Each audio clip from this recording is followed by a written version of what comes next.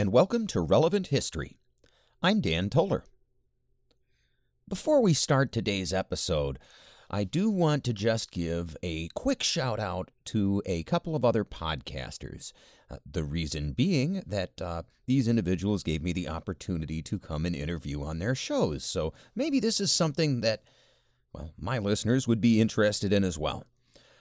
I appeared on the most recent episode of the Common Sense Report with Manuel Salazar. That is a political talk show out of the West Coast.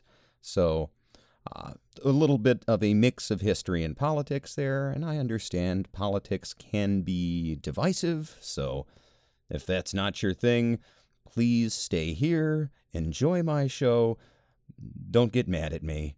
But if you are interested in that sort of thing, and, I would hope that at least some of you are, you can find the Common Sense Report at anchor.fm/The Common Sense Report. Alternatively, I will also have a link to that interview in the podcast description and in the interviews section on my website, dantollerpodcast.com. That's Dan, T-O-L-E-R, podcast.com.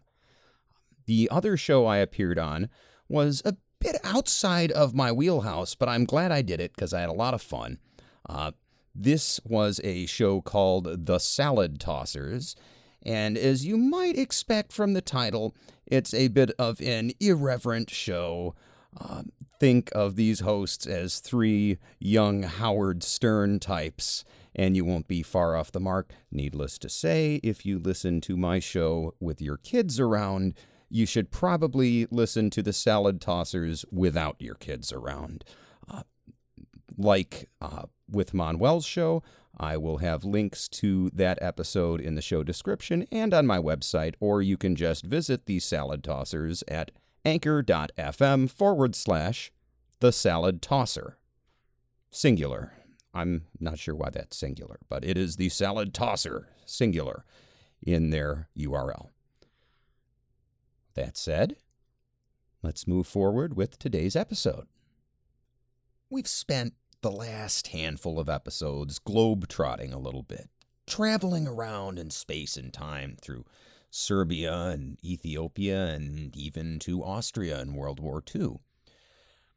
But returning to the main, broad narrative of this season, the story of nationalism, we come back to the Mediterranean world.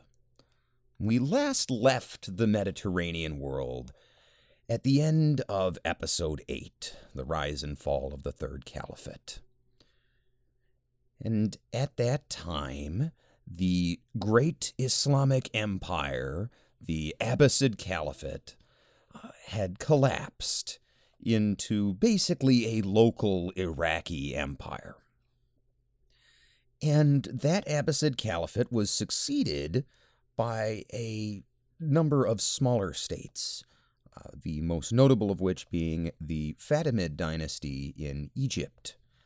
That was a Shia Muslim dynasty that claimed to follow the descendants of Muhammad's daughter, Fatima.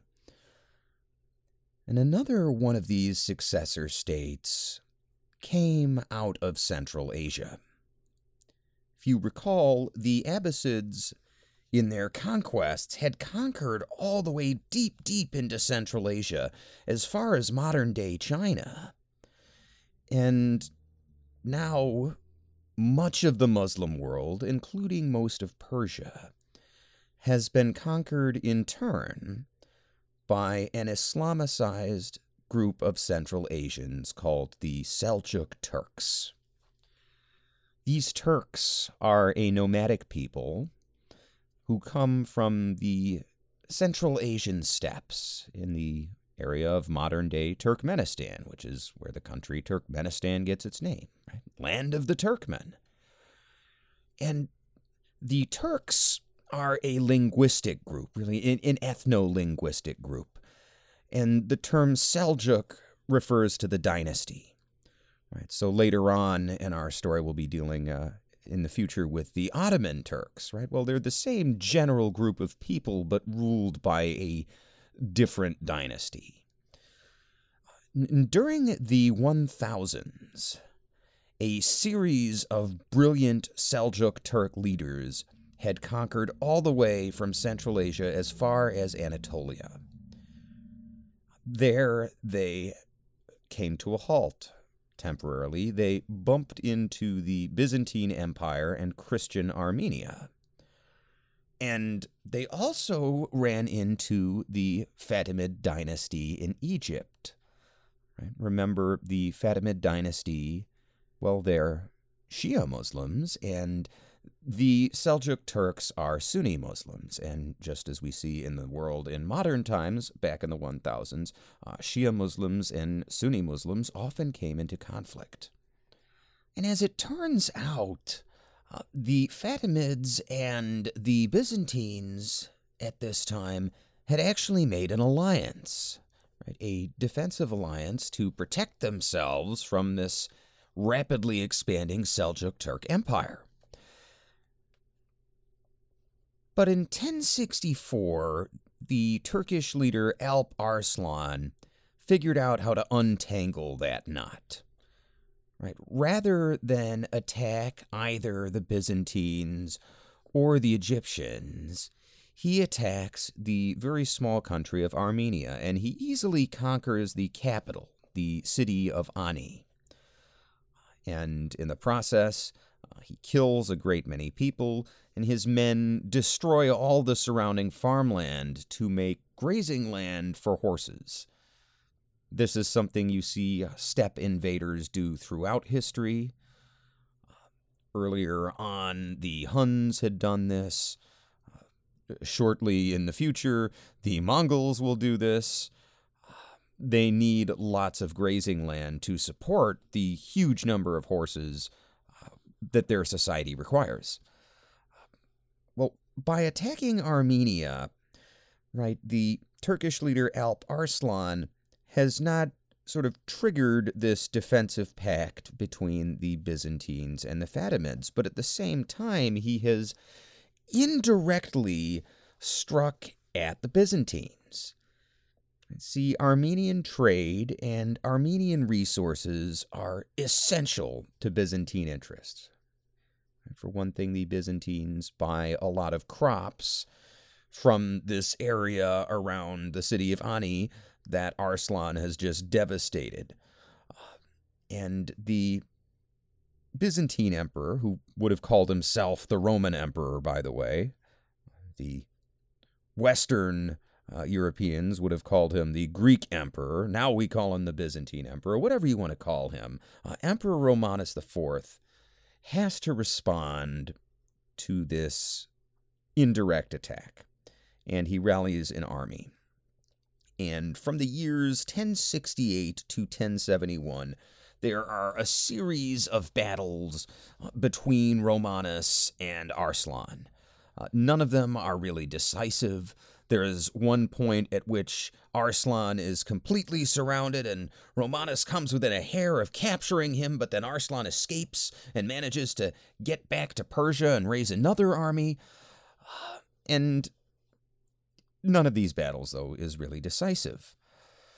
In the year 1071, we begin what seems like it's just going to be another indecisive campaigning season.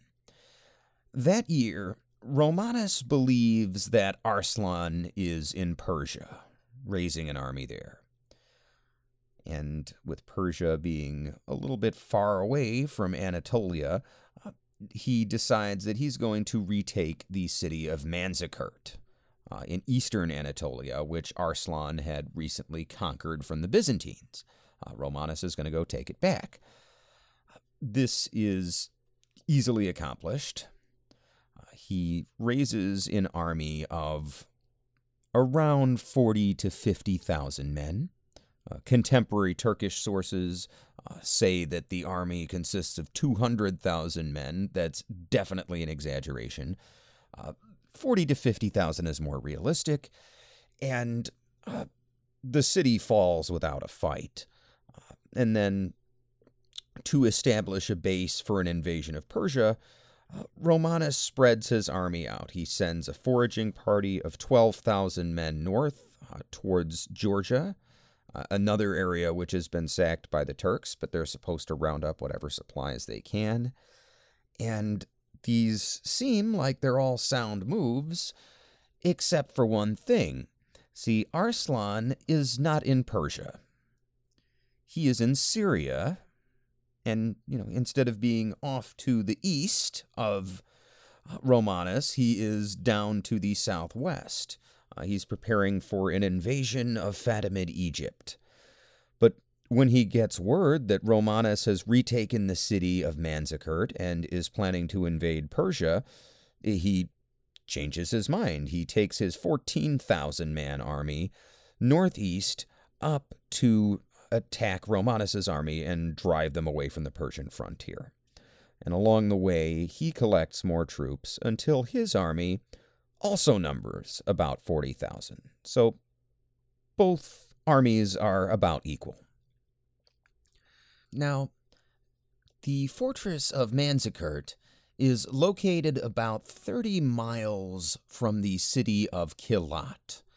And it's actually the city of Kilat which Romulus plans to use as his main base of operations.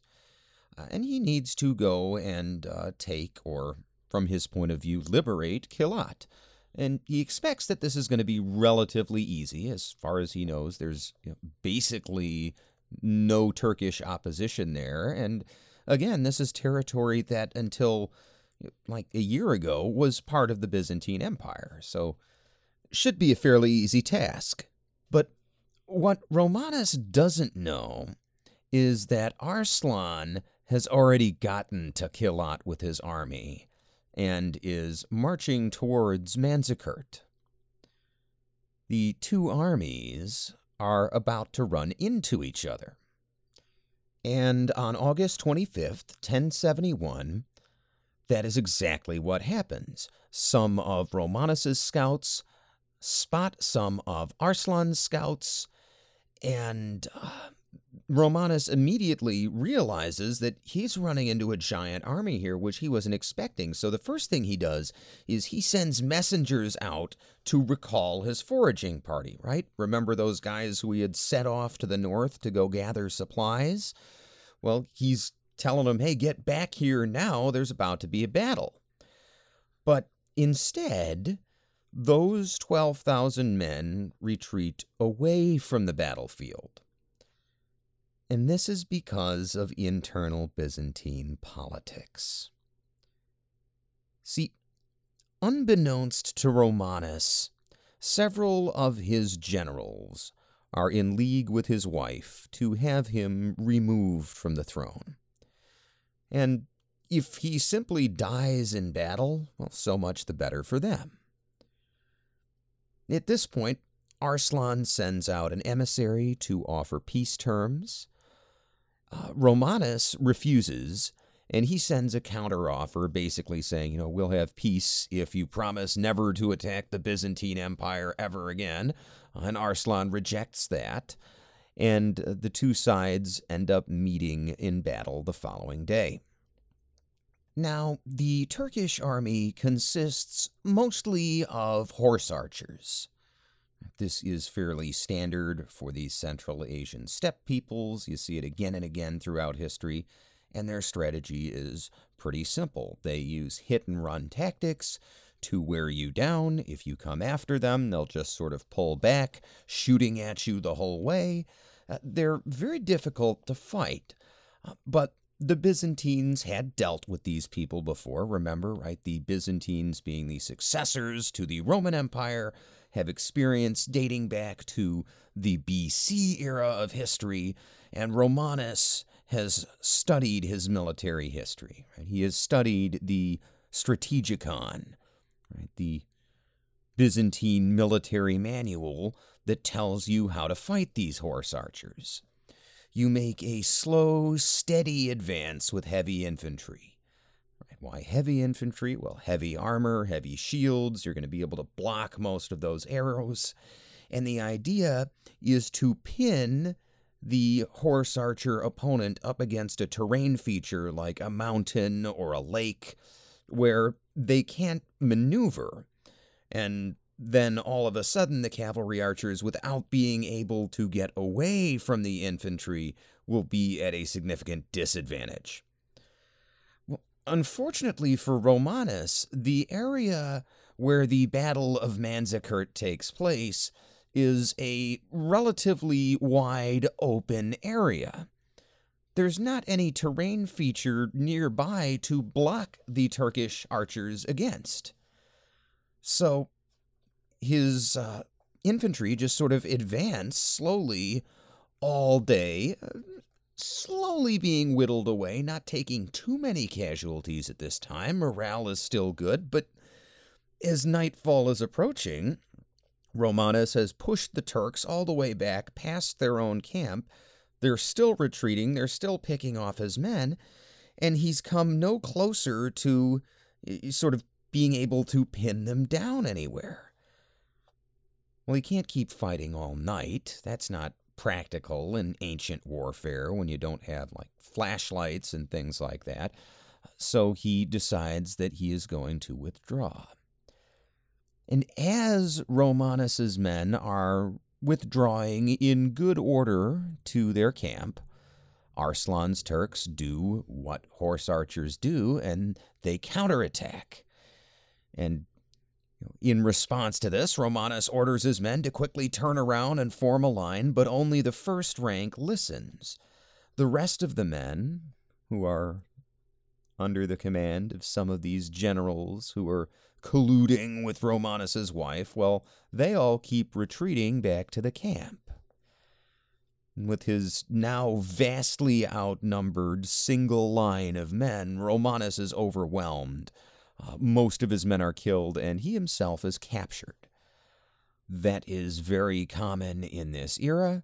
Right? The common soldiers, of course, are killed, but when you get someone into your hands, like, say, an emperor who's really important, well, they're far more useful to you alive. You might be able to ransom them off, for instance, which is what Arslan does.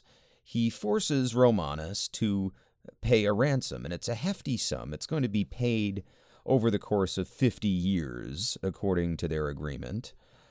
And upon agreeing to pay this ransom, Arslan is released to return to Constantinople. But in his absence, while he was a prisoner of Arslan and the Turks, one of his rivals had indeed gained power and taken the imperial throne. Now, Romanus is able to rally an army, but he is defeated in the field.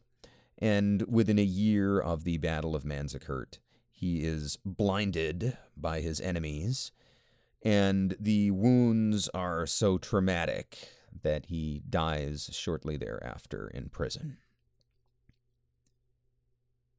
Between the Battle of Manzikert and the subsequent power struggle, Byzantium is crippled.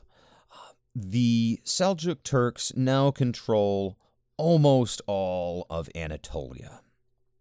That is the Asian part of modern-day Turkey.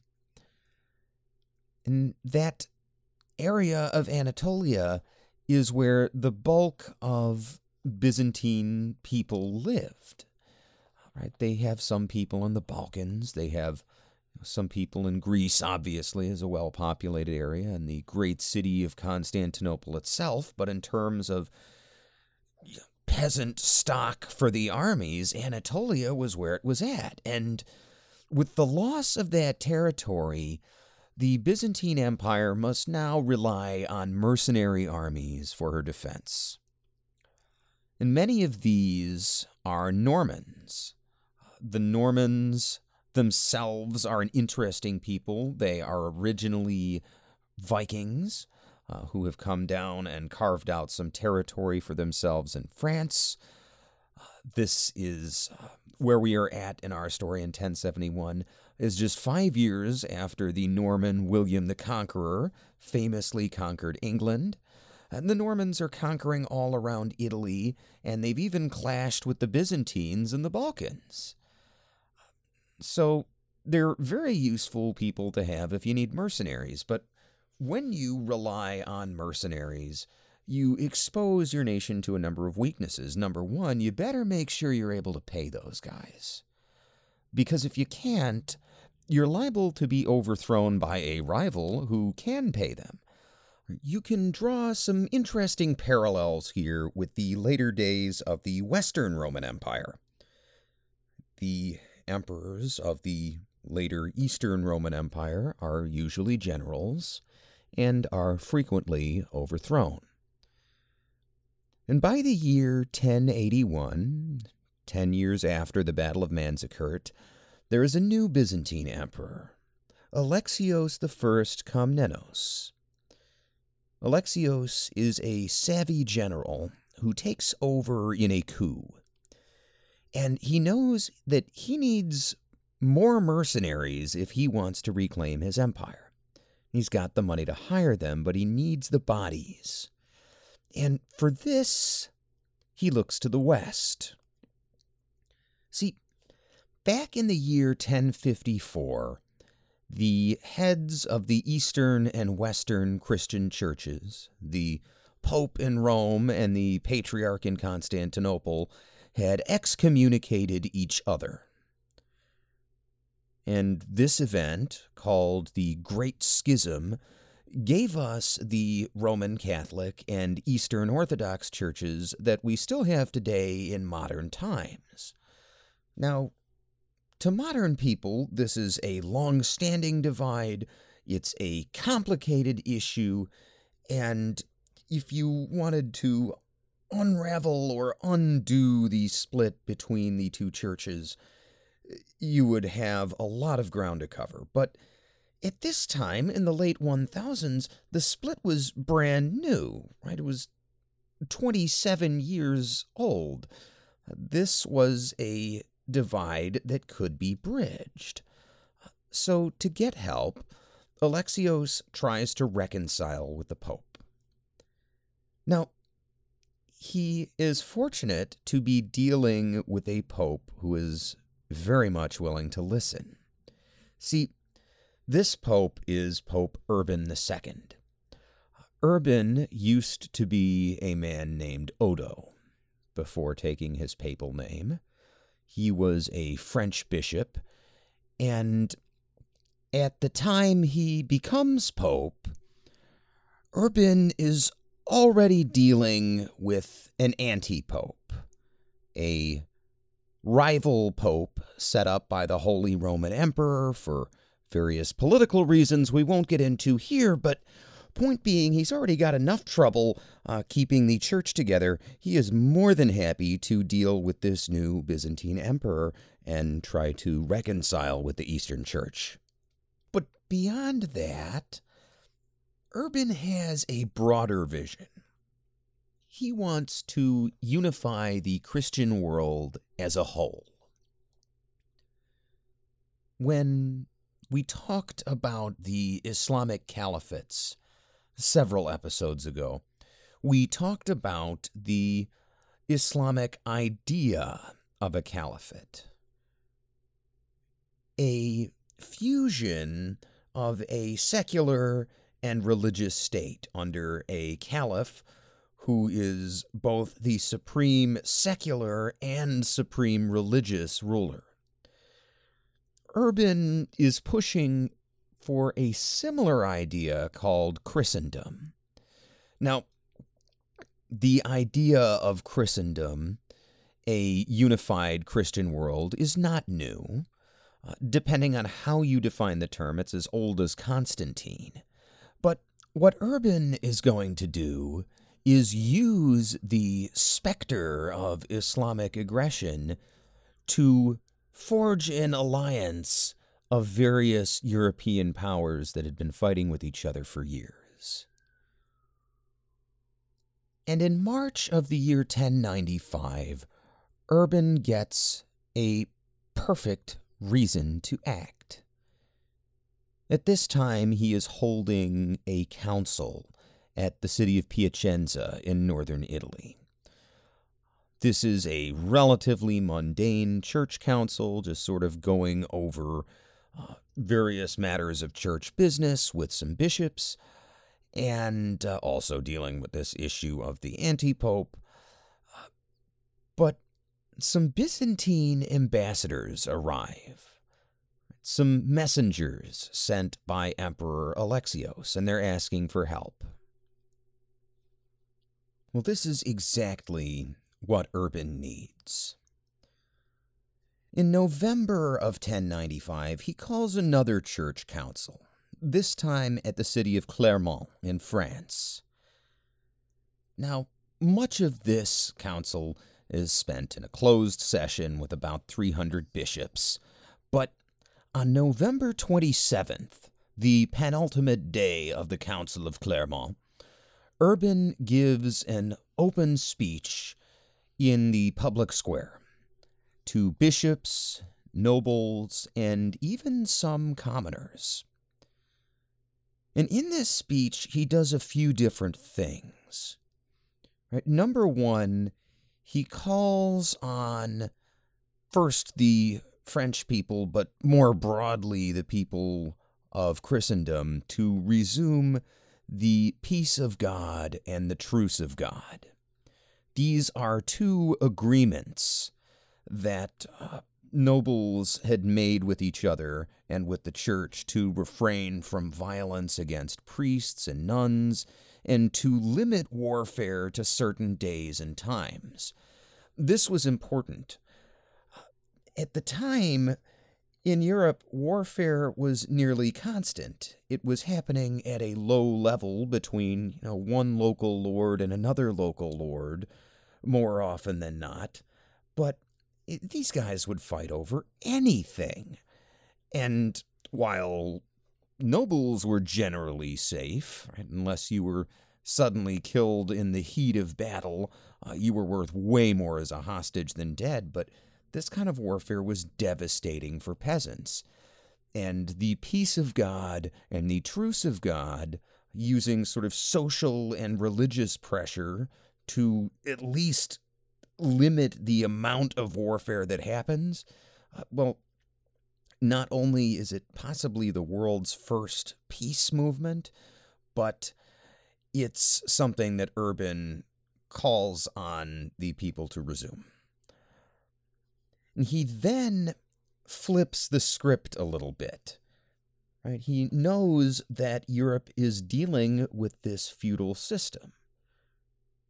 Right? The leaders are knights and lords, and the entire ruling caste of the society is military.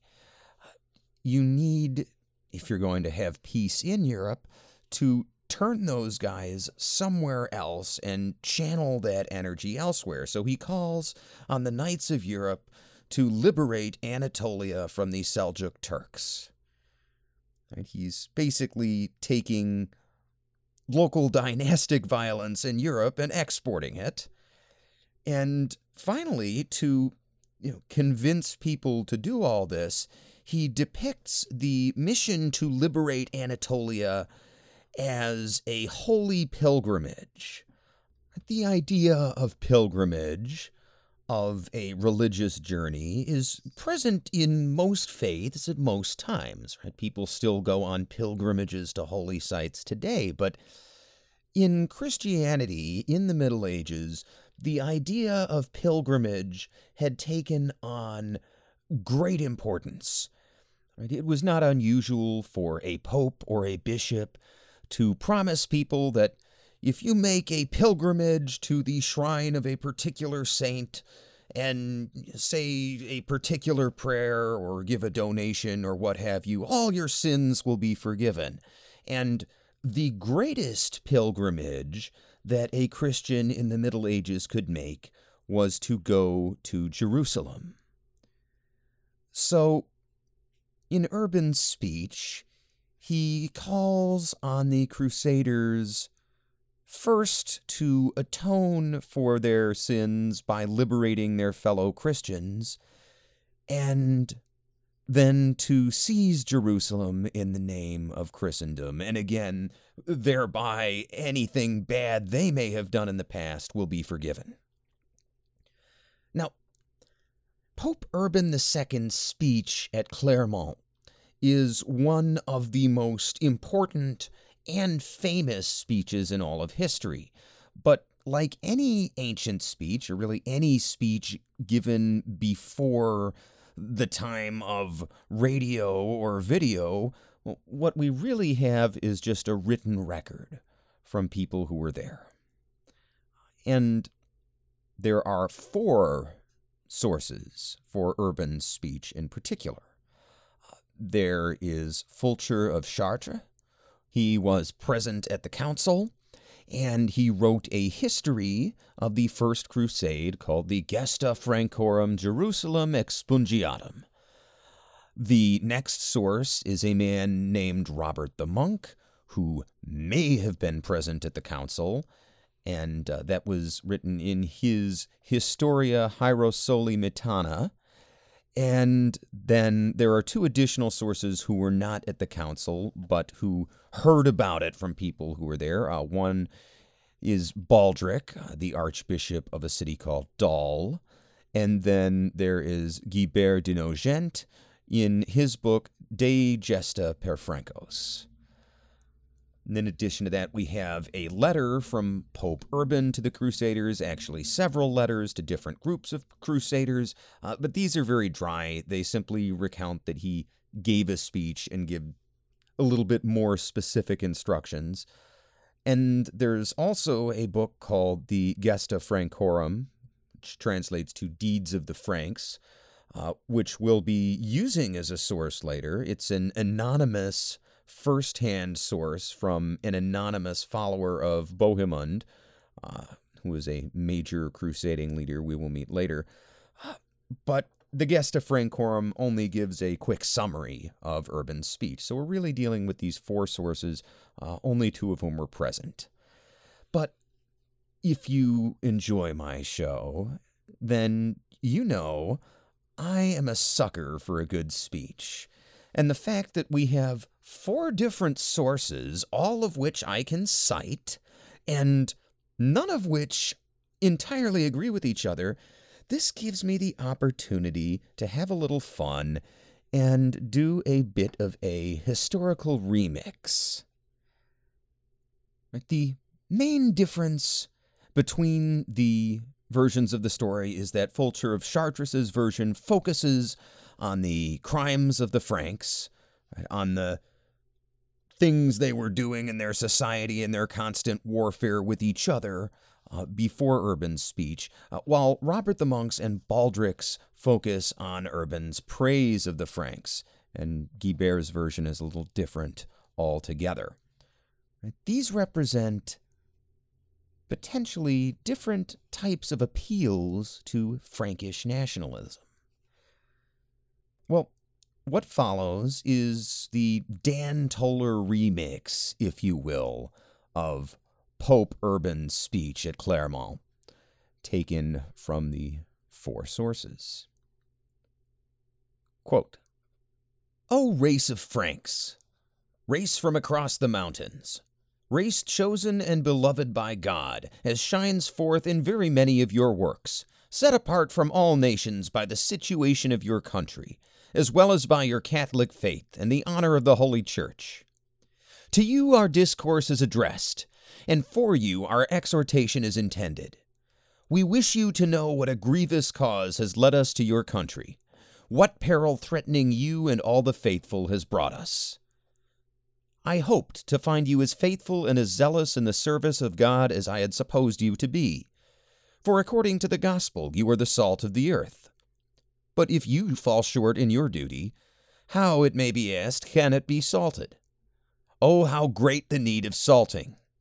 It is indeed necessary for you to correct the salt of wisdom this foolish people, which is so devoted to the pleasures of this world, lest the Lord, when he may wish to speak to them, find them putrefied by their sins, unsalted and stinking.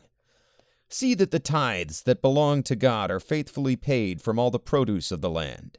Let them not be sold or withheld. If anyone seizes a bishop, let him be treated as an outlaw. If anyone seizes or robs monks or clergymen or nuns or their servants or pilgrims or merchants, let him be anathema. Let robbers and incendiaries and all their accomplices be expelled from the church and anathematized. You have seen for a long time the great disorder in the world caused by these crimes. It is so bad in some of your provinces, I am told, and you are so weak in the administration of justice, that one can hardly go along the road by day or night without being attacked by robbers, and whether at home or abroad one is in danger of being despoiled either by force or fraud. Therefore it is necessary to reenact the truce, as it is commonly called, which was proclaimed a long time ago by our holy fathers. I exhort and demand that you each try hard to have the truce kept in your diocese. And if anyone shall be led by his cupidity or arrogance to break this truce, by the authority of God and with the sanction of this council, he shall be anathematized. Although, O sons of God, you have promised more firmly than ever to keep the peace among yourselves and to preserve the rights of the church, there remains still an important work for you to do. Freshly quickened by the divine correction, you must apply the strength of your righteousness to another matter which concerns you as well as God. From the confines of Jerusalem and the city of Constantinople, a horrible tale has gone forth, and very frequently has been brought to our ears. Namely, that a race from the kingdom of the Persians, an accursed race, a race utterly alienated from God, a generation, forsooth, which has not directed its heart and has not entrusted its spirit to God, has invaded the lands of those Christians, and has depopulated them by the sword, pillage, and fire. It has led away a part of the captives into its own country, and a part it has destroyed by cruel tortures. It has either entirely destroyed the churches of God or appropriated them for the rites of its own religion. They destroy the altars after having defiled them with their uncleanness. They circumcise the Christians, and the blood of the circumcision they either spread upon the altars or pour into the vases of the baptismal font. When they wish to torture people by a base death, they perforate their navels, and dragging forth the extremity of the intestines, bind it to a stake. Then with flogging they lead the victim around, until the viscera having gushed forth, the victim falls prostrate upon the ground. Others they bind to a post and pierce with arrows. Others they compel to extend their necks, and then, attacking them with naked swords, attempt to cut through the neck with a single blow. What shall I say of the abominable rape of the women? To speak of it is worse than to be silent. The kingdom of the Greeks is now dismembered by them and deprived of territory so vast in extent that it cannot be traversed in a march of 2 months. On whom, therefore, is the labor of avenging these wrongs and of recovering this territory incumbent, if not upon you? You upon whom, above all other nations, God has conferred remarkable glory in arms, great courage, bodily activity, and strength to humble the hairy scalp of those who resist you. You, girt about with the badge of knighthood, are arrogant with great pride. You rage against your brothers and cut each other in pieces. This is not the soldiery of Christ, which rends asunder the sheepfold of the Redeemer. The Holy Church has reserved a soldiery for herself to help her people, but you debase her wickedly to her hurt. Let us confess the truth, whose heralds we ought to be. Truly, you are not holding to the way which leads to life. You, the oppressors of children, plunderers of widows, you, guilty of homicide, of sacrilege, robbers of another's rights, you who await the pay of thieves for the shedding of Christian blood, as vultures smell fetid corpses, so do you sense battles from afar and rush to them eagerly. Verily, this is the worst way, for it is utterly removed from God. If, forsooth, you wish to be mindful of your souls, either lay down the girdle of such knighthood, or advance boldly as knights of Christ, and rush as quickly as you can to the defense of the Eastern Church. For she it is from whom the joys of your whole salvation have come forth, who poured into your mouths the milk of divine wisdom, who set before you the holy teachings of the Gospels. We say this, brethren, that you may restrain your murderous hands from the destruction of your brothers, and in behalf of your relatives in the faith, oppose yourselves to the Gentiles.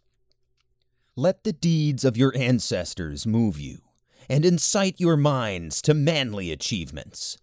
The glory and greatness of King Charles the Great and of his son Louis, and of your other kings, who have destroyed the kingdoms of the pagans, and have extended in these lands the territory of the Holy Church. Let the holy sepulchre of the Lord our Savior, which is possessed by unclean nations, especially incite you, and the holy places which are now treated with ignominy, and irreverently polluted with their filthiness. O most valiant soldiers and descendants of invincible ancestors, be not degenerate, but recall the valor of your progenitors. But if you are hindered by love of children, parents, and wives, remember what the Lord says in the Gospel. He that loveth father or mother more than me is not worthy of me.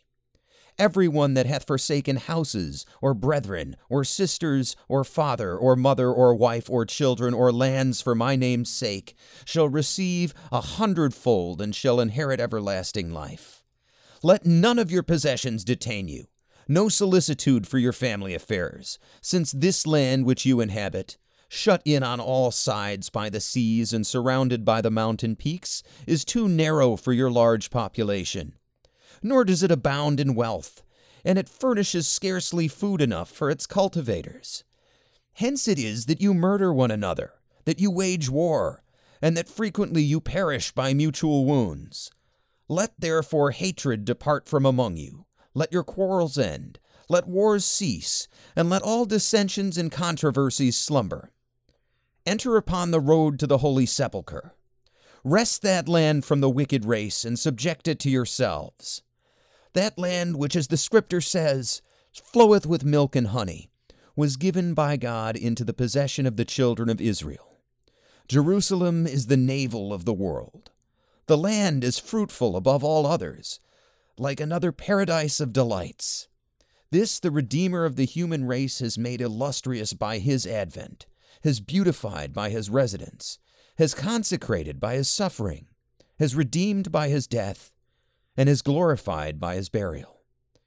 This royal city, therefore, situated at the center of the world, is now held captive by his enemies, and is in subjugation to those who do not know God, to the worship of the heathens.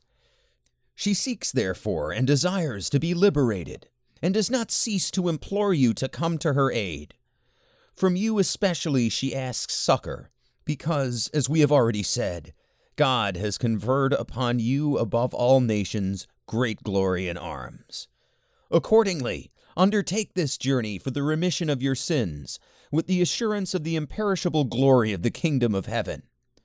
All who die by the way, whether by land or by sea, or in battle against the pagans, shall have immediate remission of sins. This I grant them through the power of God with which I am invested. What a disgrace if such a despised and base race, which worships demons, should conquer a people which has the faith of omnipotent God, and is made glorious with the name of Christ. With what reproaches will the Lord overwhelm us, if you do not aid those who, with us, profess the Christian religion? Let those who have been accustomed unjustly to wage private warfare against the faithful now go against the infidels, and end with victory this war which should have been begun long ago. Let those who for a long time have been robbers now become knights. Let those who have been fighting against their brothers and relatives now fight in a proper way against the barbarians. Let those who have been serving as mercenaries for small pay now obtain the eternal reward. Let those who have been wearing themselves out in both body and soul now work for a double honor. Behold, on this side will be the sorrowful and poor, on that the rich, on that side the enemies of the Lord, on this his friends. Let those who go not put off the journey, but rent their lands and collect money for their expenses. And as soon as winter is over and spring comes, let them eagerly set out on the way with God as their guide." Unquote. And at this point, Robert the Monk's account continues. He says, quote, "When Pope Urban had said these and very many similar things in his urbane discourse, he so influenced to one purpose the desires of all who were present, that they cried out, 'It is the will of God! It is the will of God!' When the venerable Roman pontiff heard that, with eyes uplifted to heaven, he gave thanks to God, and, with his hand commanding silence, said, 'Most beloved brethren, today is manifest in you what the Lord says in the gospel. Where 2 or 3 are gathered together in my name, there I am in the midst of them.' For unless the Lord God had been present in your midst, all of you would not have uttered the same cry. For although the cry issued from numerous mouths, yet the origin of the cry was one. Therefore I say to you that God, who implanted this in your breasts, has drawn it forth from you. Let this be your war cry in combat, because this word is given to you by God. When an armed attack is made upon the enemy, let this one cry be raised by all the soldiers of God. It is the will of God. It is the will of God." Unquote. And this cry, the Latin words Deus vult, often translated simply as God wills it, would indeed become the war cry of the Crusaders.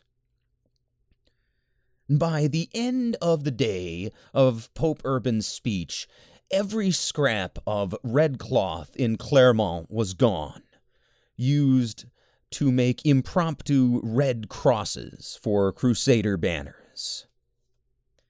And after the conference ends the next day, Urban goes on a tour of Europe promoting the crusade and writes letters to various leaders trying to get them on board.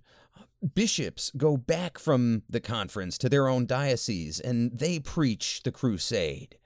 And even everyday people who were present for the speech are struck with religious fervor and either go out preaching the crusade or join up themselves. Now, when Emperor Alexios Komnenos had sent his messengers to the Pope, what he was hoping for was help from, a few thousand mercenaries. Just something to bolster his mercenary forces so he could prosecute a war at his discretion. Well, Urban had upped the ante, right? He was basically sending half the armies of Europe to go off on this crusade, not just to liberate Anatolia, but to go all the way down to Jerusalem.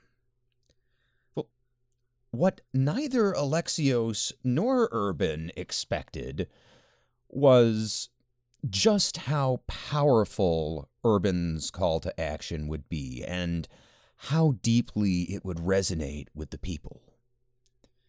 Because before the real armies of the crusade ever took to the field, a ragtag group of people prosecuted a crusade of their own.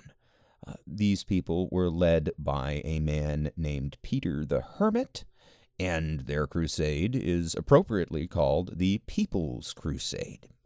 Now, Peter the Hermit is a monk who may or may not have been present at Clermont. If he wasn't there, he was certainly nearby and heard about Urban's speech within a couple days of it having been made. Peter, when he hears this news, is ecstatic because he has been literally preaching on street corners and ranting and raving, trying to get a crusade going for a few years now. He claims to have been a pilgrim to Jerusalem in the past, and he claims that along the way he was mistreated by the Turks. Now, modern historians question this claim. It appears that Peter the Hermit may in fact never have actually been to Jerusalem, but nonetheless, his claim was somewhat directionally correct, but also misleading. Pilgrims at this time, Christian pilgrims, were having trouble getting through to Jerusalem, but not because anybody was intentionally stopping them from going on pilgrimage. It was because the area around Jerusalem was right on the frontier between the warring Fatimid Caliphate and Seljuk Turks. This was not an easy area for anybody to get into, much less a bunch of unarmed Christian pilgrims. So Peter the Hermit spends the winter of 1095 and 1096 traveling through France and England and Flanders. That's roughly the area of modern-day Belgium and the Netherlands. And as he's traveling through this area, he collects a large number of followers. His army consists mostly of common people, but there are also some low-ranking nobles among the leadership. These are either low-level lords or some knights who would not necessarily qualify for a leadership position in the actual crusade, but by going on this People's Crusade, they have a chance to win a little bit more personal glory and recognition. Peter's army meets in the city of Cologne on April 12th of 1096.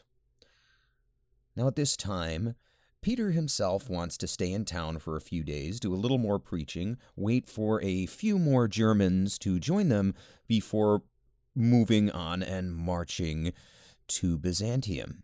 But the French and some of the Germans who had already come to Cologne and were ready, they move on ahead without Peter. These troops end up being held up at the border of the Byzantine Empire. They're held up at Belgrade along the river Sava on the border between what is then Hungary and what is then the Byzantine Empire.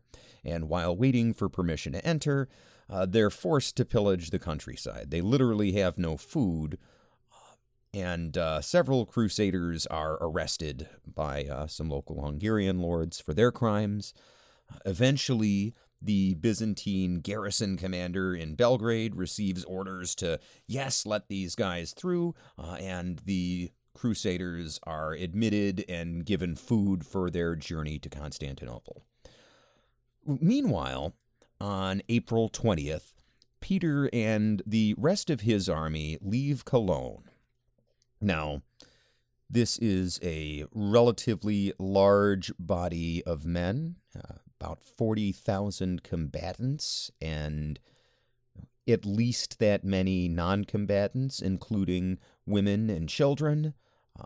Some crusaders brought their entire families with them, literally sold their houses and left everything behind to go do this. And to help feed these people, Peter is carrying some letters from prominent French Jews. And these Jews are asking their German brethren to help Peter. And Peter, using a combination of these letters and some implicit threats, he does have an army behind him, coerces these German Jews in the Rhineland to give his soldiers food and funding. Now, why are they going to the Jews in particular for help? Well, at this time in medieval Europe, lending money at interest was considered a sin. It was not allowed for Christians to engage in the practice. Well, if you can't lend money for interest, you can't really have a banking system. So the Christian states of medieval Europe got out of this with a loophole. Well, a Christian couldn't engage in money lending, but there was nothing in the Jewish faith that said you couldn't lend money, so the Jews of Europe became, in a large sense, the banking class. And this sometimes worked out well for them because they could do very well financially, and other times it did not work out so well because they were a minority that was disproportionately wealthy, and in cases like this, people could extort them. And if only extortion was the worst of what the Jews of the Rhineland would face, because after Peter's group takes most of their food and money on their way through, another group comes along behind, more People's Crusaders trying to catch up with Peter. And they were also planning on extorting the Jews of the Rhineland, but, those people don't have much left. They've just given most of their stuff to Peter and his men, so the combination of feeling cheated and not having money or food and already being on a mission to go kill non-Christians, this group of crusaders engages in a series of massacres. During this time in the Rhineland, rape and looting are the norm. In one town, all the Jews are forced into a river and forcibly given a mass baptism. Many, many horrific stories of murder and death, and roughly a quarter of the Jewish population of the Rhineland was killed in this brief period referred to by historians as the Rhineland Massacre. Well, thankfully for the remaining Jews of the Rhineland, these People's Crusaders would eventually move on, and Peter's army and their families and their followers would form a human wave across Eastern Europe. And that wave would need to be fed and housed. This caused trouble for them along the way in various places, but eventually they would arrive in Constantinople.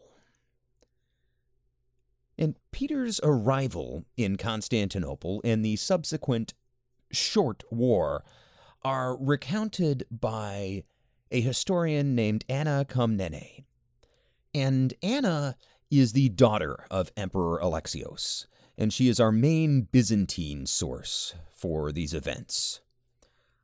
She was a fierce supporter of her father, and in fact, a few years later, when Emperor Alexios dies, she will try to usurp the throne from her brother John. And when she fails and does not become the empress, John will have her locked in a convent where she will write her history of Alexios' reign, the Alexiad. And in the Alexiad, Anna Komnene writes that the Crusaders are preceded by waves of locusts that eat vineyards, but not grain. And this is what she says. She says, quote, "This was really a presage as the diviners of the time interpreted it, and meant that this enormous Frankish army would, when it came, refrain from interference in Christian affairs, but fall very heavily upon the barbarian Ishmaelites who were slaves to drunkenness, wine, and Dionysus. For this race is under the sway of Dionysus and Eros, rushes headlong into all kinds of sexual intercourse, and is not circumcised either in the flesh or in their passions. It is nothing but a slave, nay, triply enslaved to the ills wrought by Aphrodite. For this reason they worship and adore Astarte and Ashtaroth too, and value above all the image of the moon and the golden figure of Hobar in their country.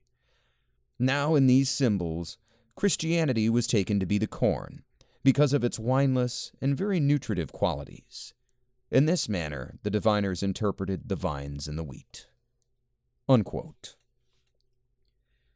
When you read Anna's history, you will hear these sorts of references to the Greek gods regularly.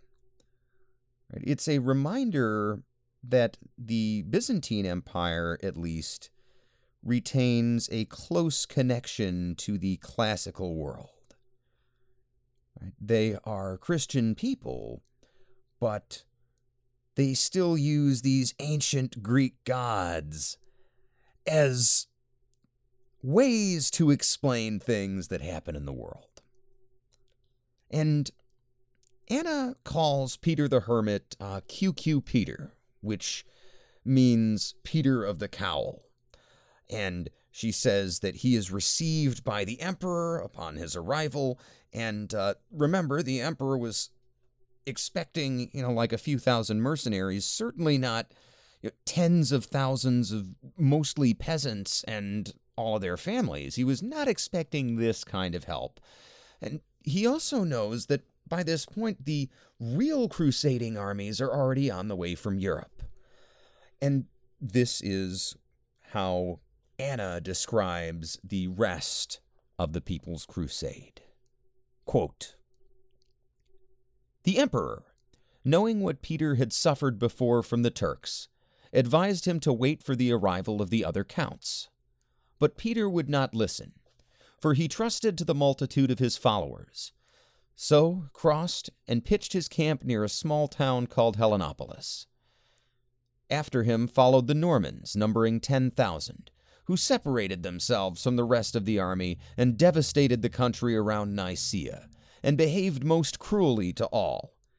For they dismembered some of the children, and fixed others on wooden spits and roasted them at the fire. And on persons advanced in age they inflicted every kind of torture. But when the inhabitants of Nicaea became aware of these things, they threw open their gates and marched out upon them. And after a violent conflict had taken place, they had to dash back inside their citadel as the Normans fought so bravely. And thus the latter recovered all the booty and returned to Helenopolis. Then a dispute arose between them and the others who had not gone out with them, as is usual in such cases. For the minds of those who had stayed behind were aflame with envy, and thus caused a skirmish after which the headstrong Normans drew apart again, marched to Zergiordius, and took it by assault." Unquote. So, to clarify here, the People's Crusaders have fought in one battle, and they're already divided in two. The Normans and everybody else. So far, they're not off to a good start, right? Peter the Hermit now does not even have control over his entire army. And Anna Komnene continues, quote, "When the Sultan heard what had happened, he dispatched Alcanes against them with a substantial force.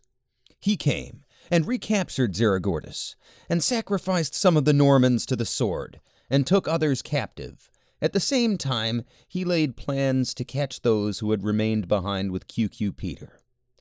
He placed ambushes in suitable spots, so that any coming from the camp in the direction of Nicaea would fall into them unexpectedly and be killed. Besides this, as he knew the Franks' love of money, he sent for 2 active-minded men and ordered them to go to QQ Peter's camp and proclaim there that the Normans had gained possession of Nicaea and were now dividing everything in it. When this report was circulated among Peter's followers, it upset them terribly. Directly, they heard the words partition and money, and they started in a disorderly crowd along the road to Nicaea, all but unmindful of their military experience and the discipline which is essential for those starting out to battle. For, as I remarked above, the Latin race is always very fond of money, but more especially when it is bent on raiding a country. It then loses its reason and gets beyond control. As they journeyed neither in ranks nor in squadrons, they fell afoul of the Turkish ambuscades near the river Dracon and perished miserably. And such a large number of Franks and Normans were the victims of the Ishmaelite sword, that when they piled up the corpses of the slaughtered men which were lying on either side, they formed, I say, not a very large hill or mound or peak, but a high mountain, as it were, of very considerable depth and breadth. so great was the pyramid of bones. And later men of the same tribe as the slaughtered barbarians built a wall, and used the bones of the dead to fill the interstices as if they were pebbles, and thus made the city their tomb in a way. This fortified city is still standing today, with its walls built of a mixture of stones and bones. When they had all fallen in this way to the sword, Peter alone, with a few others, escaped and re-entered Helenopolis, and the Turks who wanted to capture him set fresh ambushes for him. But when the emperor received reliable information of all this and the terrible massacre, he was very worried lest Peter should have been captured. He therefore summoned Constantine Catiline, who has already been mentioned many times in this history, and gave him a large force, which was embarked on ships of war and sent across the straits to Peter's succor. Directly the Turks saw him, they fled. Constantine, without the slightest delay, picked up Peter and his followers, who were but few, and brought them safe and sound to the emperor. Unquote. So far, Emperor Alexios has asked the Pope for help, and what he's received have been tens of thousands of mostly untrained people who went out into Anatolia with their entire families and got killed, and then the survivors needed to be rescued. That's not what most of us would consider help. And to add insult to injury, Peter the Hermit refuses to even accept responsibility for any of this. Anna goes on to say, quote, "On the emperor's reminding him of his original thoughtlessness and saying that it was due to his not having obeyed the emperor's advice, that he had incurred such disasters. Peter, being a haughty Latin, would not admit that he himself was the cause of the trouble, but said it was the others who did not listen to him, but followed their own wills, and he denounced them as robbers and plunderers who, for that reason, were not allowed by the Savior to worship at his holy sepulchre." Unquote. But regardless of the outcome of the People's Crusade, the real First Crusade, what is often called the Prince's Crusade, is just getting started. Future crusades would be led by kings, but Urban did not have a king to lead his crusade. King Philip of France has been excommunicated for having 2 wives. The Holy Roman Emperor Henry IV is openly supporting the anti-pope. William Rufus is still consolidating his father's conquests in England, and Spain isn't really a country yet, and the several small Christian states there are busy dealing with the Reconquista, the conquest of the Muslim states that exist in Spain at the time. The First Crusade, then, would be led by lesser nobles. There are actually 4 main crusader armies under 4 different leaders. There is a Norman named Bohemond of Taranto. There is Robert, Duke of Normandy. There is Godfrey of Bouillon, that is in modern-day Lorraine, sort of northeast France. And there is Hugh the Great, brother of the French King Philip. King Philip might be excommunicated, but there's nothing stopping his brother Hugh from going off and seeking a little glory. And for logistical reasons, these armies would travel separately to Constantinople and take separate routes. This crusade was not being led by a monk. It was being led by actual military men who understood what they were doing, and that you couldn't just take the whole army across the same course. You wouldn't have enough food to feed everybody. They understood logistics a little bit better. And these 4 armies would arrive in Constantinople one after the other. And Anna Komnene writes of sort of each of these arrivals in detail. There's usually a little bit of fighting involved.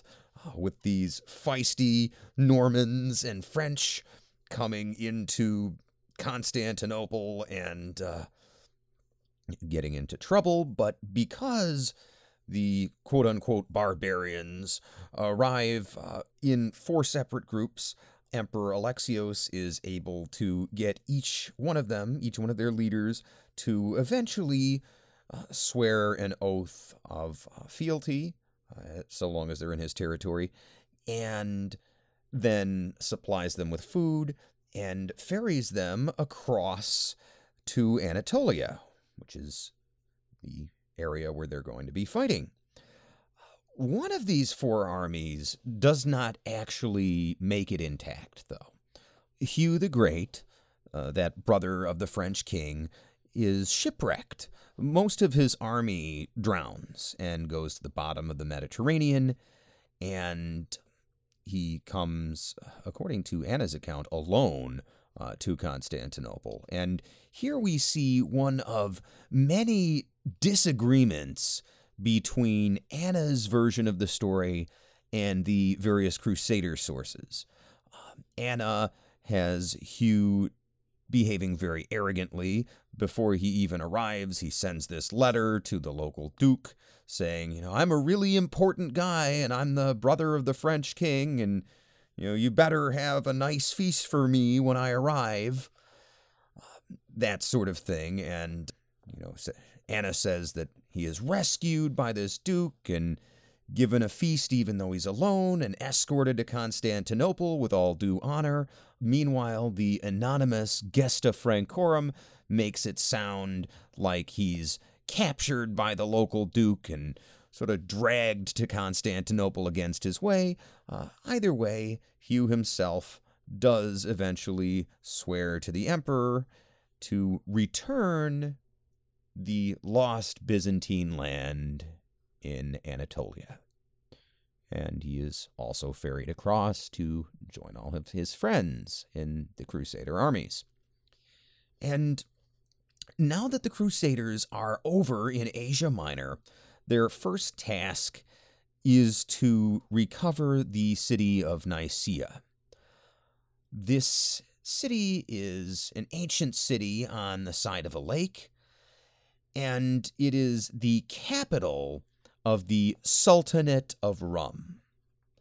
Rum being the Turkish word for Rome. This is a Seljuk Turkish state in central Anatolia, ruled by Kilij Arslan, and he considers himself the Sultan of Rome. Well, Arslan, the Sultan of Rome, is away on campaign, and the city of Nicaea is lightly defended.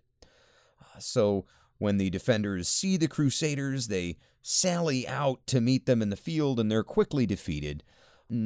The Crusaders besiege the city, but they can't get inside. Even the very small number of defenders remaining in the city are able to keep them off the walls and away from the doors.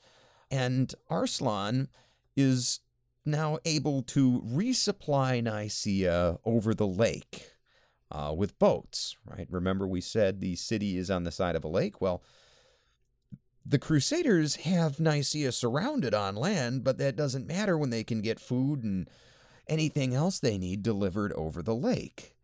Well, Byzantine forces ultimately arrive to assist. Alexios camps a few miles behind the Crusader forces and has his generals move some boats over land. They actually cut down some trees and use them as rollers to push these boats to the city of Nicaea, and they push the boats into the lake, and now the Byzantines are blockading the city by sea, and Nicaea is well and truly surrounded. And what ends up happening is that Alexios makes a secret deal with the Turkish defenders for them to surrender the city specifically to him. The reason is he doesn't want the city of Nicaea to be sacked.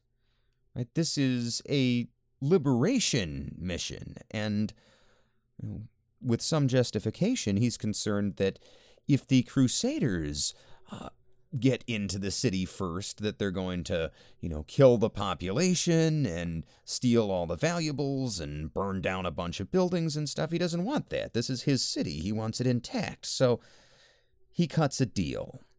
And this deal is portrayed differently in the Alexiad and the Gesta Francorum. Here's what the Alexiad says. It says, quote, "The emperor would really have liked to march with the Latins against the impious Turks. But when he pondered over this idea and recognized that no comparison could be made between the countless hosts of the Frankish army and his own Roman army, and as from long experience he knew the Latins' fickleness, he desisted from the enterprise. Not only for this reason, but also because he realized the unstable and faithless nature of these men who were easily swayed in opposite directions like the Euripus, and were often ready, because of their covetousness, to sell their wives and children for a penny piece. For these reasons, the emperor held back from the enterprise at that time." Unquote. On the other hand, here's what the Gesta Francorum says, quote, "The Turks, moreover, seeing that they could have no further aid from their armies, sent a message to the emperor that they would willingly surrender the city if he would permit them to go away entirely with their wives and children and all their substance. Then the emperor, full of vain and evil thinking, ordered them to depart unpunished, without any fear, and to be brought to him at Constantinople with great assurance of safety. These he cared for zealously, so that he had them prepared against any damage or hindrance from the Franks. We were engaged in that siege for 7 weeks and 3 days. Many of our men there received martyrdom, and, glad and rejoicing, gave back their happy souls to God. Many of the very poor died of hunger for the name of Christ, and these bore triumphantly to heaven their robes of martyrdom, crying with one voice, 'Avenge, Lord, our blood which has been shed for thee, who are blessed and praiseworthy forever and ever. Amen.' In the meanwhile, after the city had been surrendered and the Turks had been conducted to Constantinople, the emperor, more and more rejoiced because the city had been surrendered to his power, ordered the greatest alms to be distributed to our poor." Unquote. And for the time being, Alexios's generosity buys him the grudging allegiance not just of the Crusaders, but of many of the surrendering Turks who are allowed to remain in the city and, in some cases, do. From Nicaea, the Crusaders advance south towards the city of Antioch. And they march divided into 2 groups. One group consists of Normans, and the other group consists of the French. And the Normans are marching out ahead with the French behind, and Alexios and his Byzantine army are far to the rear. Well, the Norman army in the lead is ambushed by a force of cavalry archers under Arslan. And this army deploys in a defensive formation, but they cannot counterattack against the Turks. The Gesta Francorum says, quote, "By the time all this had been done, the Turks had already surrounded us on all sides. They attacked us, slashing, hurling, and shooting arrows far and wide, in a manner strange to behold. Although we could scarcely hold them back, or even bear up under the weight of such a host, nevertheless, we all managed to hold our ranks. Our women were a great blessing to us that day, for they carried drinking water to our fighting men, and comforted the fighters and defenders." Unquote.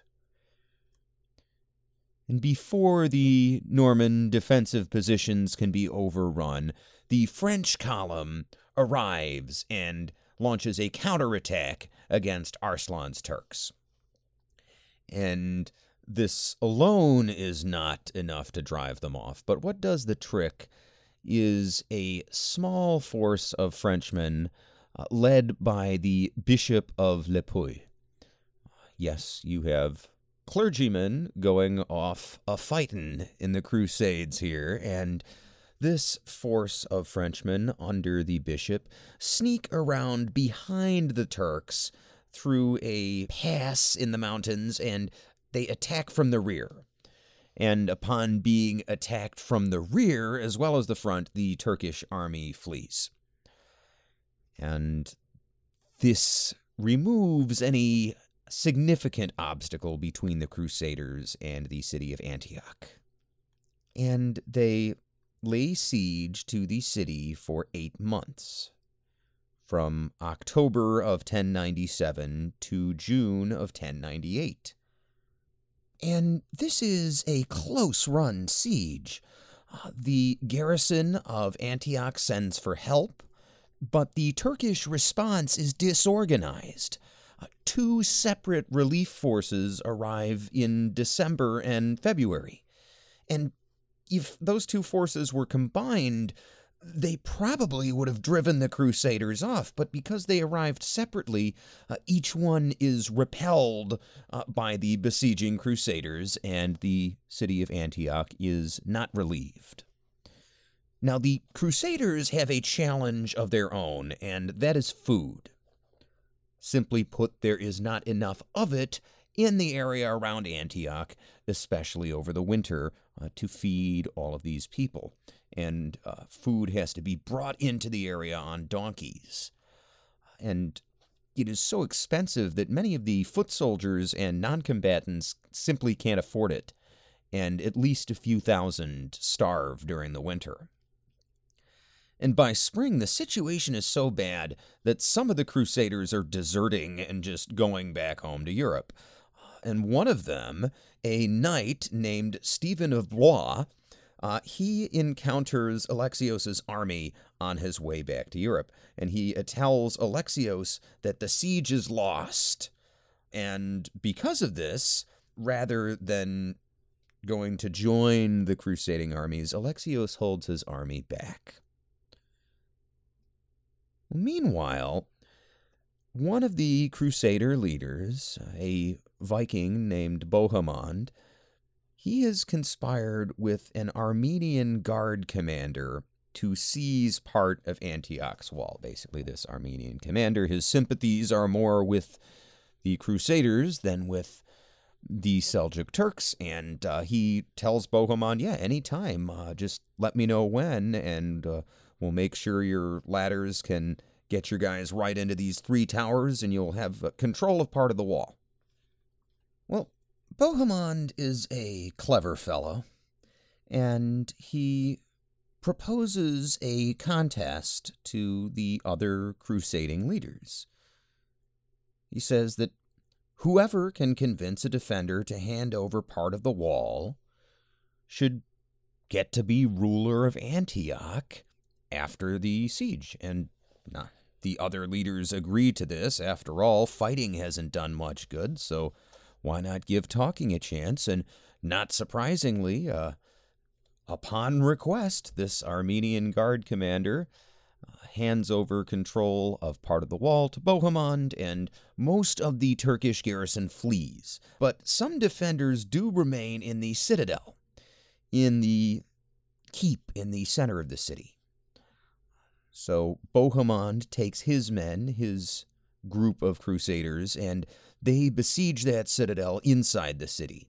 They actually build a wall to separate the citadel from the rest of the city and make it easier to besiege. But at the same time, the French troops have to man the ramparts of the main city, because an army of Turks under a general named Kerboga are coming to retake Antioch. At this point now, there are about 20,000 very hungry defenders about to face off against nearly 40,000 attackers. And while they are under siege in Antioch in July of 1098, a soldier named Peter Bartholomew claims to have seen a vision of the Holy Lance Longinus in the Christian tradition, this is the lance that pierced the side of Christ at the crucifixion. And in his visions, Peter claims that St. Andrew tells him that whoever carries the spear cannot be defeated in battle. And he shows Peter where to dig up the spear, and at least according to the Gesta Francorum, a lance is indeed found buried exactly where it was in the vision. Whether you believe this or not, the discovery of the lance would boost the morale of the Crusaders during this time. This particular soldier, Peter Bartholomew, would claim to have further visions, and a year later, in an attempt to prove that he was indeed telling the truth, he would undergo an ordeal by fire. That is, walking across a series of red-hot plowshares, and he would be severely injured and die of his injuries, but for the time being, the Holy Lance would be an important symbol for the Crusaders. A few days later, the Turkish army is imminently going to assault the city. And Peter the Hermit, the fellow who kicked off the People's Crusade, well, he's followed the army of the First Crusaders this far, and he himself gives a rousing speech to the defenders. And when the Turks attack the city of Antioch across a causeway, the French, inspired by Peter the Hermit's words, launch a furious counterattack. And their attack is so violent that the Turkish vanguard, the troops in the lead, they flee. And they flee right into the rest of the Turkish army, which sets off a domino effect, and the entire army sort of flees and disintegrates. And oddly enough, there are actually very few casualties because they just ran away. And meanwhile, Bohemond has been able to take over the citadel in the center of the city, and now he is de facto Prince of Antioch, and Antioch becomes the first Crusader state, right? A nation founded by these crusading warriors. But this act is a betrayal of the oath that Bohemond and the other crusaders had taken to the Byzantine Emperor Alexios. Right? They were supposed to return his land, and instead, Antioch, the city that was Byzantine territory by right, became Bohemond's new principality. And Bohemond justifies it because Alexios, misled as to the status of the battle, had withheld his troops, right? Remember, he had held them back. Meanwhile, around the same time, another crusader, a man named Baldwin of Bouillon, he founds Edessa. That's another crusader state sort of northeast of Antioch.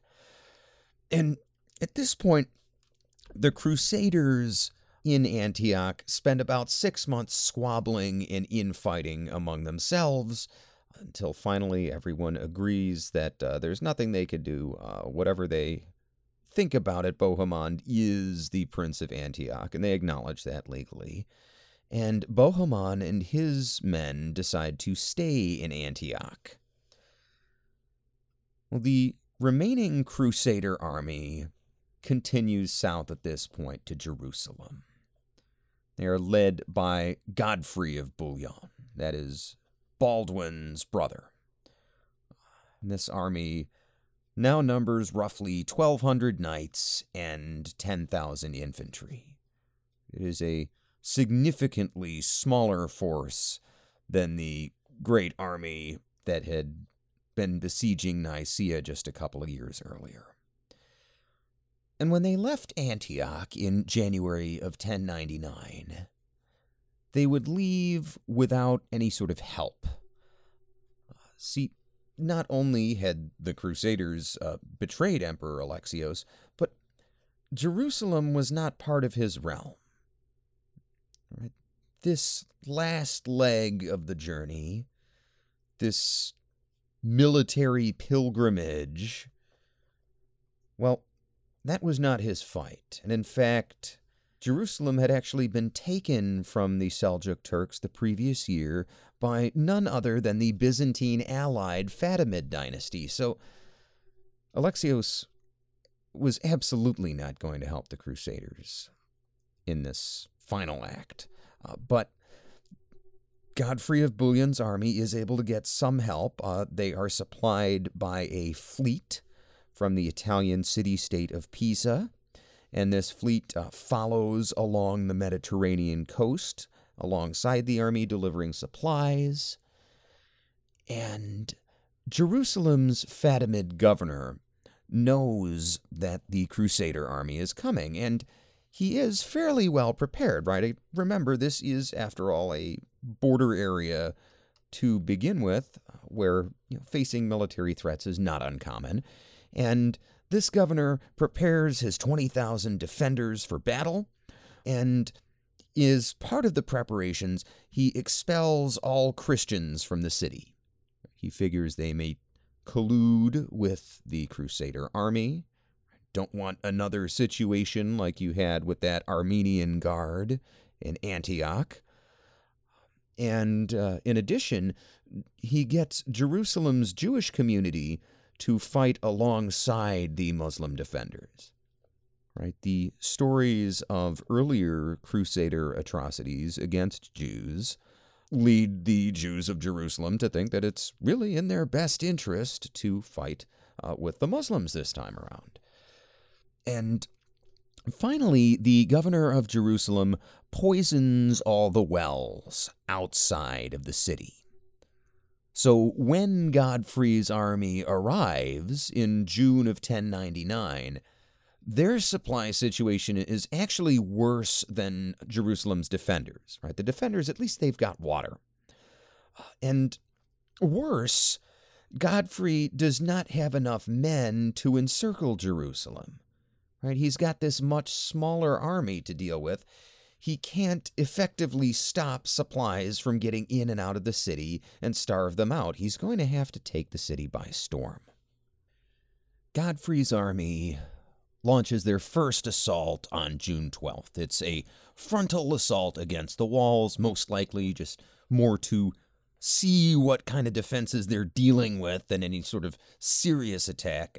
And they are indeed pushed back, but they learn a little bit about the defenses, and Godfrey sends out for some supplies to build siege engines. Right? Remember, he's got this helpful fleet from Pisa. He says, hey, can you guys go get us some wood? So there's not a lot of wood around Jerusalem. And 5 days later, some ships come back with wood.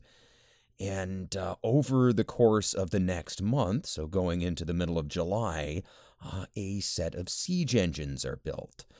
There are a couple of trebuchets, which are not actually catapults. They're a siege engine with a boom and a counterweight on one end that is specifically designed for taking down walls and structures.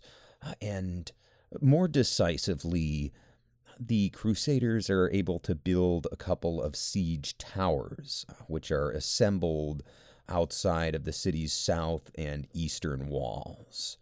The idea of a siege tower is you have sort of an armored shelter that's a vertical structure with a ladder inside, usually some platforms on the way up, and a besieger can push the tower up to the wall and basically climb up to the top and just hop onto the wall. And part of the reason this construction takes so long is because there is a little bit of a construction battle going on between the Crusaders and the defenders, because the defenders see the siege towers being built and they round up some stone in the city and try and build the wall up a little bit higher. So the Crusaders have to build the towers higher. And eventually, on the night of July 13th, 1099, everything is ready for the attack, and the Crusaders launch another assault. but they aren't able to get the siege towers all the way up to the walls. In one position, there is a ditch in the way that then has to be filled in with rocks in order for the tower to proceed. Don't really have a clear source of information on why the other siege tower was not able to get all the way up to the wall on that day, but regardless, the Crusaders under Godfrey are able to attack again on the night of the 15th of July. And this time, one of the siege towers manages to reach the wall. And the gangplank on top of the tower slams down on the wall, creating a bridge. And according to the Gesta Francorum, quote, "One of our knights, named Lethold, clambered up the wall of the city, and no sooner had he ascended than the defenders fled from the walls and through the city. Our men followed, killing and slaying even to the Temple of Solomon, where the slaughter was so great that our men waded in blood up to their ankles." Unquote. Now, not all of the Crusaders were engaging in wholesale slaughter. Some were trying to defend the civilians in the city. There was a Sicilian Norman named Tancred. He tries to protect some Muslims at the Al-Aqsa Mosque, but he cannot restrain his men. The Gesta Francorum continues, quote, "The battle raged throughout the day so that the temple was covered with their blood. When the pagans had been overcome, our men seized great numbers, both men and women, either killing them or keeping them captive as they wished. On the roof of the temple, a great number of pagans of both sexes had assembled, and these were taken under the protection of Tancred and Gaston of Beert. Afterward, the army scattered throughout the city, and took possession of the gold and silver, the horses and mules, and the houses filled with goods of all kinds. Rejoicing and weeping for joy, our people came to the sepulchre of Jesus our Savior to worship and pay their debt." That means actually praying at the sepulchre, right? Completing the pilgrimage. "At dawn, our men cautiously went up to the roof of the temple and attacked the Saracen men and women, beheading them with naked swords. Some of the Saracens, however, leapt from the temple roof. Tancred, seeing this, was greatly angered." Unquote. And it is not just Jerusalem's Muslim population that experiences the Crusader atrocities. The city's Jews are also slaughtered. Jerusalem's largest synagogue is burnt to the ground, and according to some of the Muslim sources, there are Jews praying inside as it is burnt to the ground. After the battle and the sack of Jerusalem, Godfrey of Bouillon is named Defender of the Holy Sepulchre. This is a title he insists on taking rather than taking the title of king. He says that he will not wear a crown of gold in the city where Christ wore a crown of thorns. The city's new Latin bishop, a man named Arnulf Melicorn, he has the local Eastern Orthodox clergy tortured to reveal the location of Jerusalem's most sacred relic, the true cross on which Christ was crucified. They eventually reveal its location. It is, in fact, a chunk of wood, purportedly from the true cross, inside a gold cross-shaped housing. And Arnulf presents this to Godfrey, and he presents it just in time for the true cross to become a symbol of the Crusades. See, there is one last battle remaining in the First Crusade. A Muslim relief army is on the way with 50,000 men against Godfrey's roughly 11,000. But these are not Turks. These are Fatimid Egyptians. They don't fight in this horse archer style like the Turks do. They fight in the fanatical, old school, sort of Arab Muslim way that we saw in the Islamic caliphates, where they are a cavalry-heavy force and they charge the enemy en masse in a frontal assault, terrify their opponents who start fleeing, and then they cut them down as they run. It's usually pretty effective. But the Crusader army is heavily armored. Right? Many of these men are knights. Even those who aren't are professional, disciplined infantry, and they don't break and run. These men had served at Antioch. These men had been both besiegers and besieged at Nicaea.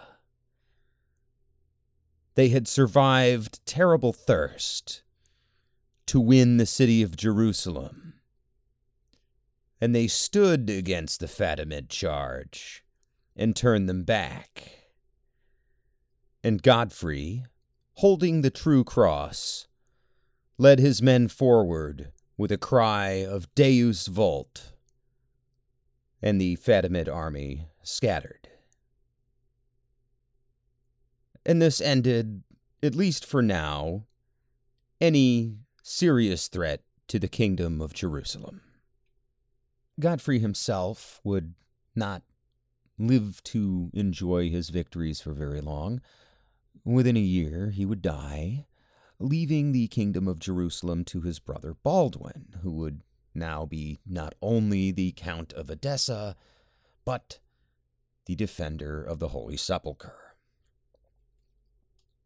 After the First Crusade, the Eastern and Western Christian churches would not ultimately be united. This was in part due to ongoing theological disputes and in part due to deep cultural resentments. Italian merchants from Venice, Pisa, and Genoa would eventually set up their own neighborhoods in trade-dependent Constantinople, and this would lead to cultural clashes and even riots in the city, and Greek disgust with quote-unquote barbarian Latin culture helped to perpetuate this split and make it permanent. So it ultimately culminate in the Fourth Crusade and the sack of Constantinople. But that's a story for another day. Now, national and cultural differences would ultimately doom the Crusader states as well.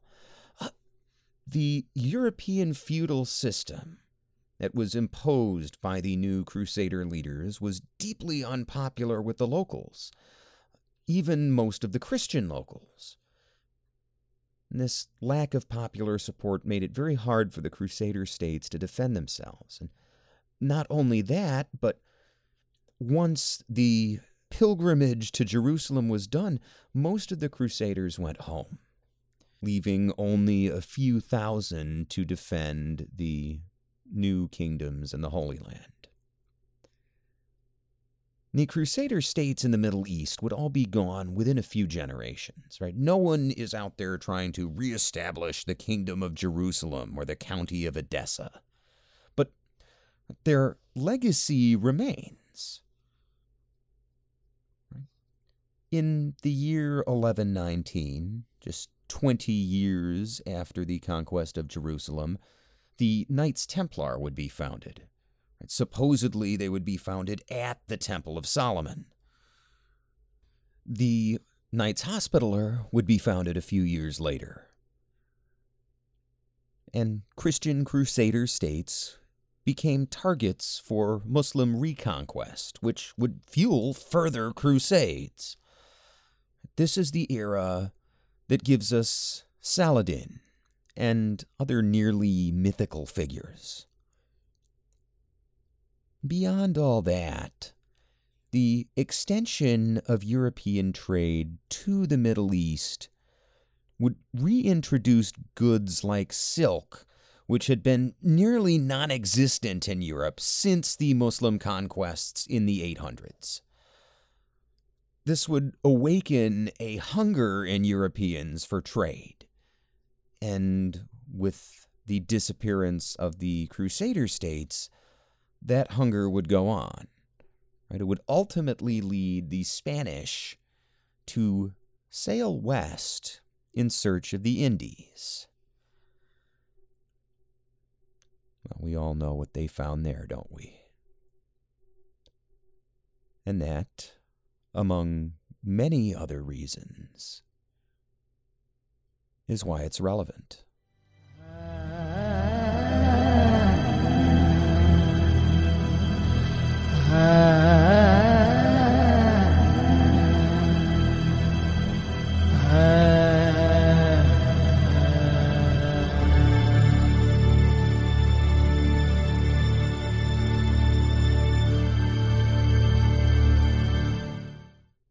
Hello again.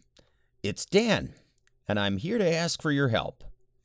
See, we're trying to promote this show and get the word out to as many people as possible, so if you have a minute, please share on your favorite social media.